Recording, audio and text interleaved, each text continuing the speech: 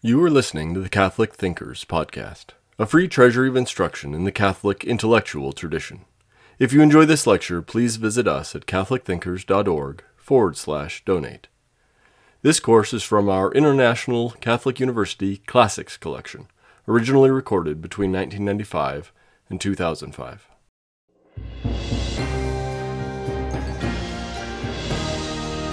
Welcome to our second lecture on the Holy Trinity. In the first segment, we spoke generally about the teaching of the Church about the Holy Trinity, its importance, and a little bit about some of the early heresies of Sabellianism, of Arianism, and this whole business of subordinationism of the Son and the Holy Spirit to the Father. In this second talk, or second segment, I want to talk about the existence of the Trinity, how we know that there is such a thing as the Holy Trinity. And we'll do that from the teaching of the Church, from the Old Testament. I mentioned last time there are some hints or some suggestions with regard to the Trinity in the Old Testament, and then the explicit statements of it in the New Testament. Belief in the Trinity is central to our Catholic faith. And it's so important that we should make some effort to try and understand it a little bit better. And what the Church believes and proclaims is that in God there are three distinct persons, Father, Son, and Holy Spirit. Each one of these persons possesses the same identical divine essence. So there's numerical unity in God. There's only one God, but there are three possessors of it. Now, psychology and psychiatry and all these various sciences that deal with the human person are really profiting from the Trinitarian debates and disputes in the first centuries. Because up until the time of the debates about the Trinity, the philosophers did not know there was such a thing as person. It's only within the context of the debates of the threeness in God that the Greeks and Romans came to the notion that there's something in substance beyond the substance that possesses the substance. What is that? And they came up with the word person. So personality. Psyche is what it means in Greek. And so psychology comes from that Greek word. Psychiatry comes from that. It means the study of the soul. All right, so they have this notion of person. So they make a distinction then between the substance and nature and the person. The person is the one who possesses the nature. In everything we know, you have one person of a rational nature and one substance. But in God, it's not that way. In God, there's only one substance. There's only one nature, but there are three possessors of it. And that's what makes it so difficult for our limited human intelligence, is to try and understand some of this, of what God has revealed to us about His own inner nature. So He has one nature and three persons. Now this is something that the philosophers never arrived at and never could arrive at, because it has to do with the inner nature of God. We can know something about God from what He's created, from the sun and the moon and the stars and nature. From the study of these things, we can see that there's intelligent design, that they must have been produced by some infinite being. We know some things about God, His goodness, His perfection, His almighty power, and things like that. But from philosophy, you never know that there are three persons in God, that there's a community in God. The only way we know that is if God tells us that. And that's the point of the Christian revelation, is that God has told us in Jesus of Nazareth that He is tri-personal, that there are three persons in God, Father, Son, and Holy Spirit. Now, as I mentioned in the first talk, there are some hints of this in the Old Testament. Let us make man in our image and likeness. In Isaiah, you have, when he says, holy, holy, holy is the Lord God of hosts. That's a hint. That's kind of an indication, the three holies, that there's a threeness there in God. And some of the appearances of the three angels appearing to Abraham in the book of Genesis, these are kind of hints, indications that in God there's more than one person that there's a multiplicity. Now, Jesus in the New Testament, however, testifies to the fact that he has a Father and that there's a Holy Spirit. The clearest text on all of this is the missionary mandate at the end of St. Matthew's Gospel, where Jesus says to go into the whole world and teach them everything I told you and baptize them in the name of the Father and of the Son and of the Holy Spirit. So the Father, the Son, and the Holy Spirit are all put on the same level. That's an indication we're talking about a threeness in God, but only one God. Now, if you look through any of the creeds, like the Apostles' Creed that we recite when we say the Rosary, for example, I believe in God, the Father Almighty, creator of heaven and earth, and in Jesus Christ, his only Son, our Lord. And we finally end up with a very brief statement with regard to the Holy Spirit. There you have Father, Son, Jesus Christ, and Holy Spirit. That is the creed that was used in the church in the first 3 centuries, that people had to accept that creed before they could be baptized and accepted into the Christian community. As a result of the errors of the Arians and the Macedonians and the Sabellians, the 2 councils in the 4th century, that is Nicaea in 325 and Constantinople I in 381, spelled out that creed. And especially Constantinople I concentrated on the Holy Spirit, because in the middle of the 4th century there were those who said that the Holy Spirit is a creature, that the Holy Spirit was created by the second person, created by the Word, that the Holy Spirit is not God. In order to counter that, those errors were rejected in the First Council of Constantinople.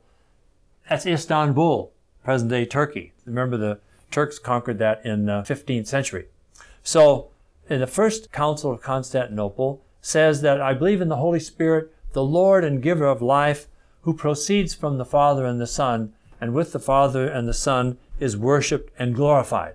So there you have an affirmation in that creed. This is the creed that we recite every Sunday at Mass. First part deals with the Father, second part deals with the Son, third part deals with the Holy Spirit, and the last part deals with the Church and the resurrection of the dead and the life to come. So, according to Catholic belief then, God is both one and three. If we ask, what is one in God? The answer is that God is one in being and one substance. And if we ask, what is three in God? It's a legitimate question. I thought there's only one God. What is three in God? The answer to that is that there are 3 persons subsisting in one God. Now, some Christian thinkers in the past, confusing what is meant by substance and person, have held that the 3 divine persons are distinct individuals like 3 human beings, like John and Jim and Joe. 3 persons, 3 substances, and that there's only a moral unity between the 3 persons. So they concluded then that there really are 3 gods who work together in some sort of moral unity. And many contemporary Christians apparently have similar views about God. Sometimes they pray to the Father, sometimes they pray to the Son, sometimes they pray to the Holy Spirit, as if they are like 3 different gods. Now, in the last talk I mentioned this priest Sabellius, who taught modalism. In fact, the error is called after his name, Sabellianism. And so he's the one who said that these 3 names are all synonyms for the one person of God the Father. Consequently, he and some others say, well, who died on the cross? They say, the Father died on the cross, because Jesus is just another name for the Father, and the Holy Spirit is another name for the Father. You can see a lot of contradictions enter into this when Jesus is praying, talking to his Father, and speaking about the Father who sent him into the world, and that he honors his Father, and he worships his Father, and so forth. In the year 1215 in Rome, at the Fourth Lateran Council, we have a very clear statement about the Trinity. This is after about 1,000 years of discussion and debate and condemnations of various errors and things like that. But the Fourth Lateran Council comes up with a very clear statement of what it is that Catholics believe with regard to the nature of God. So bear with me. I want to read this a little bit because I want to get it exact. This is what they said in 1215. We firmly believe and profess without qualification that there is only one God, eternal, immense, unchangeable, incomprehensible, omnipotent, and indescribable, the Father, the Son, and the Holy Spirit. Three persons, but one essence, and a substance or nature that is wholly simple. The Father is from no one. Now notice this. Where do they come from? The source of it. We're going to be talking about this. The Father is from no one. The Son is from the Father only. And the Holy Spirit is from both the Father and the Son equally. God has no beginning. He always is and always will be. The Father is the progenitor. The Son is the begotten.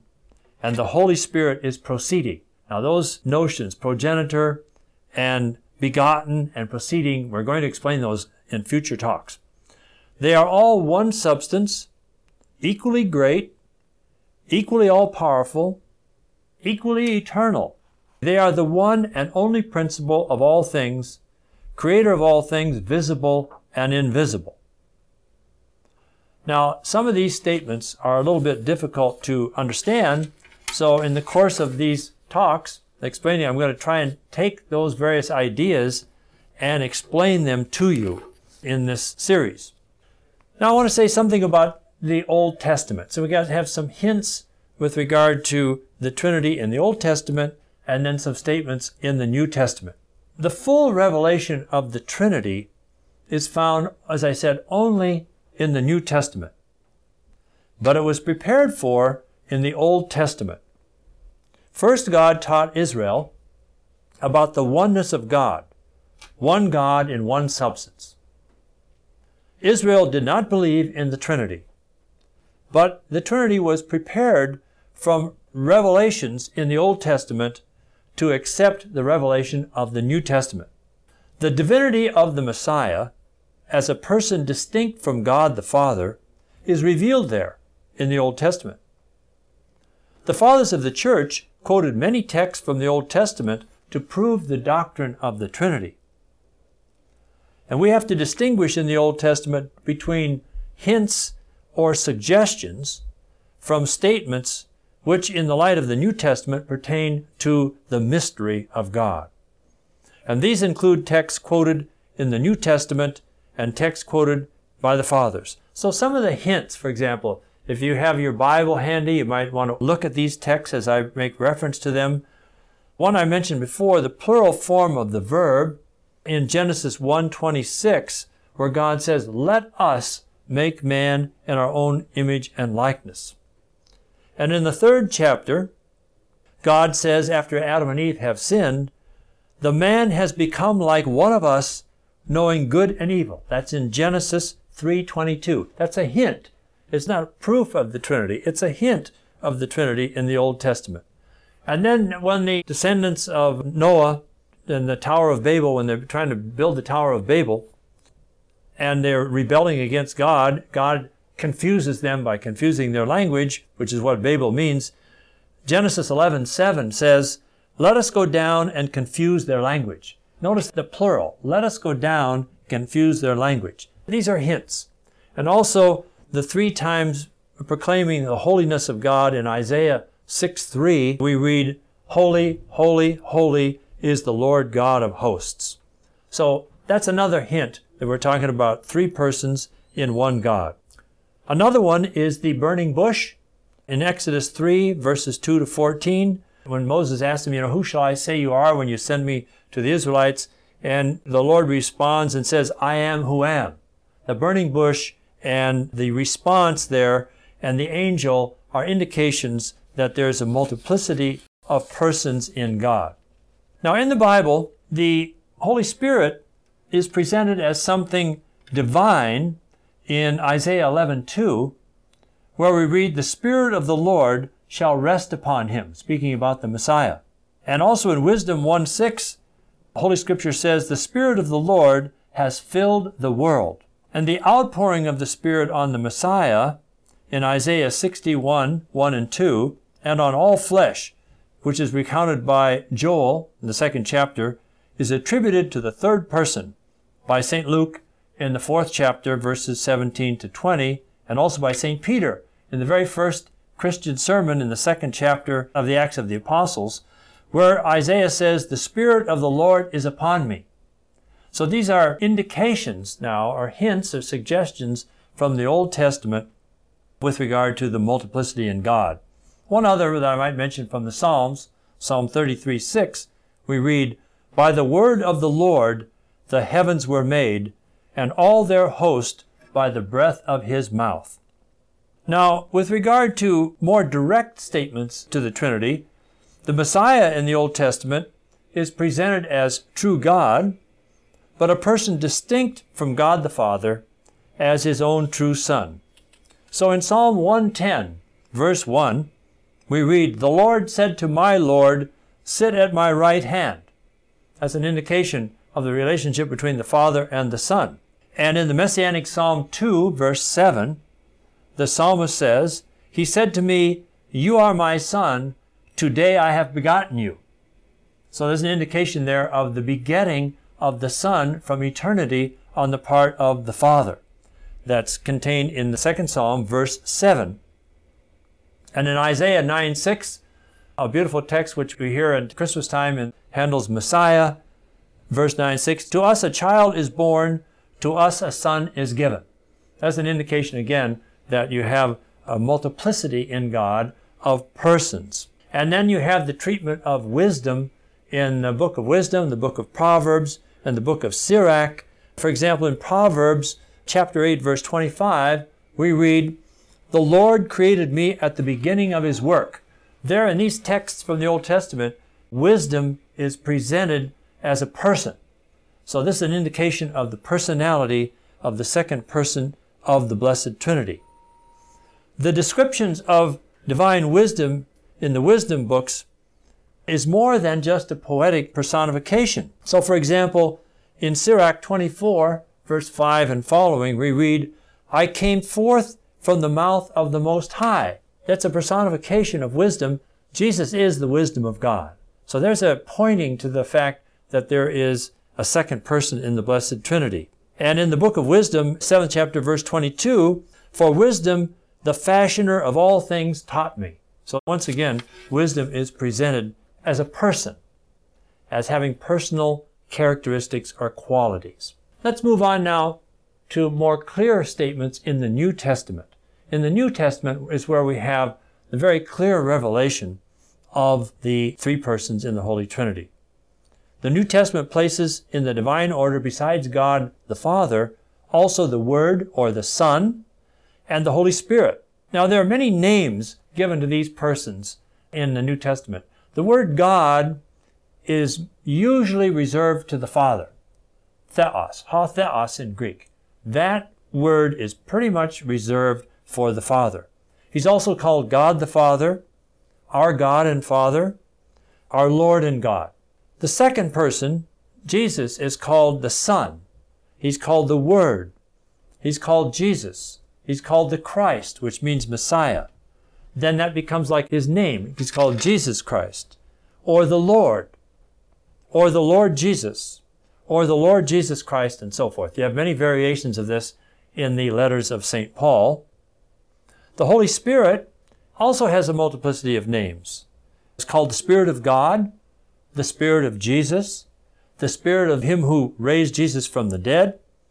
He's called the Spirit of truth and the promise of the Father. He's called the gift of God, the love of the Father and the Son. These are some of the names that are given to the Holy Spirit in the New Testament. Now, the name Father for God occurs about 50 times in the first three Gospels. They're called the Synoptic Gospels, Matthew, Mark, and Luke. God is called Father about 50 times in those three books.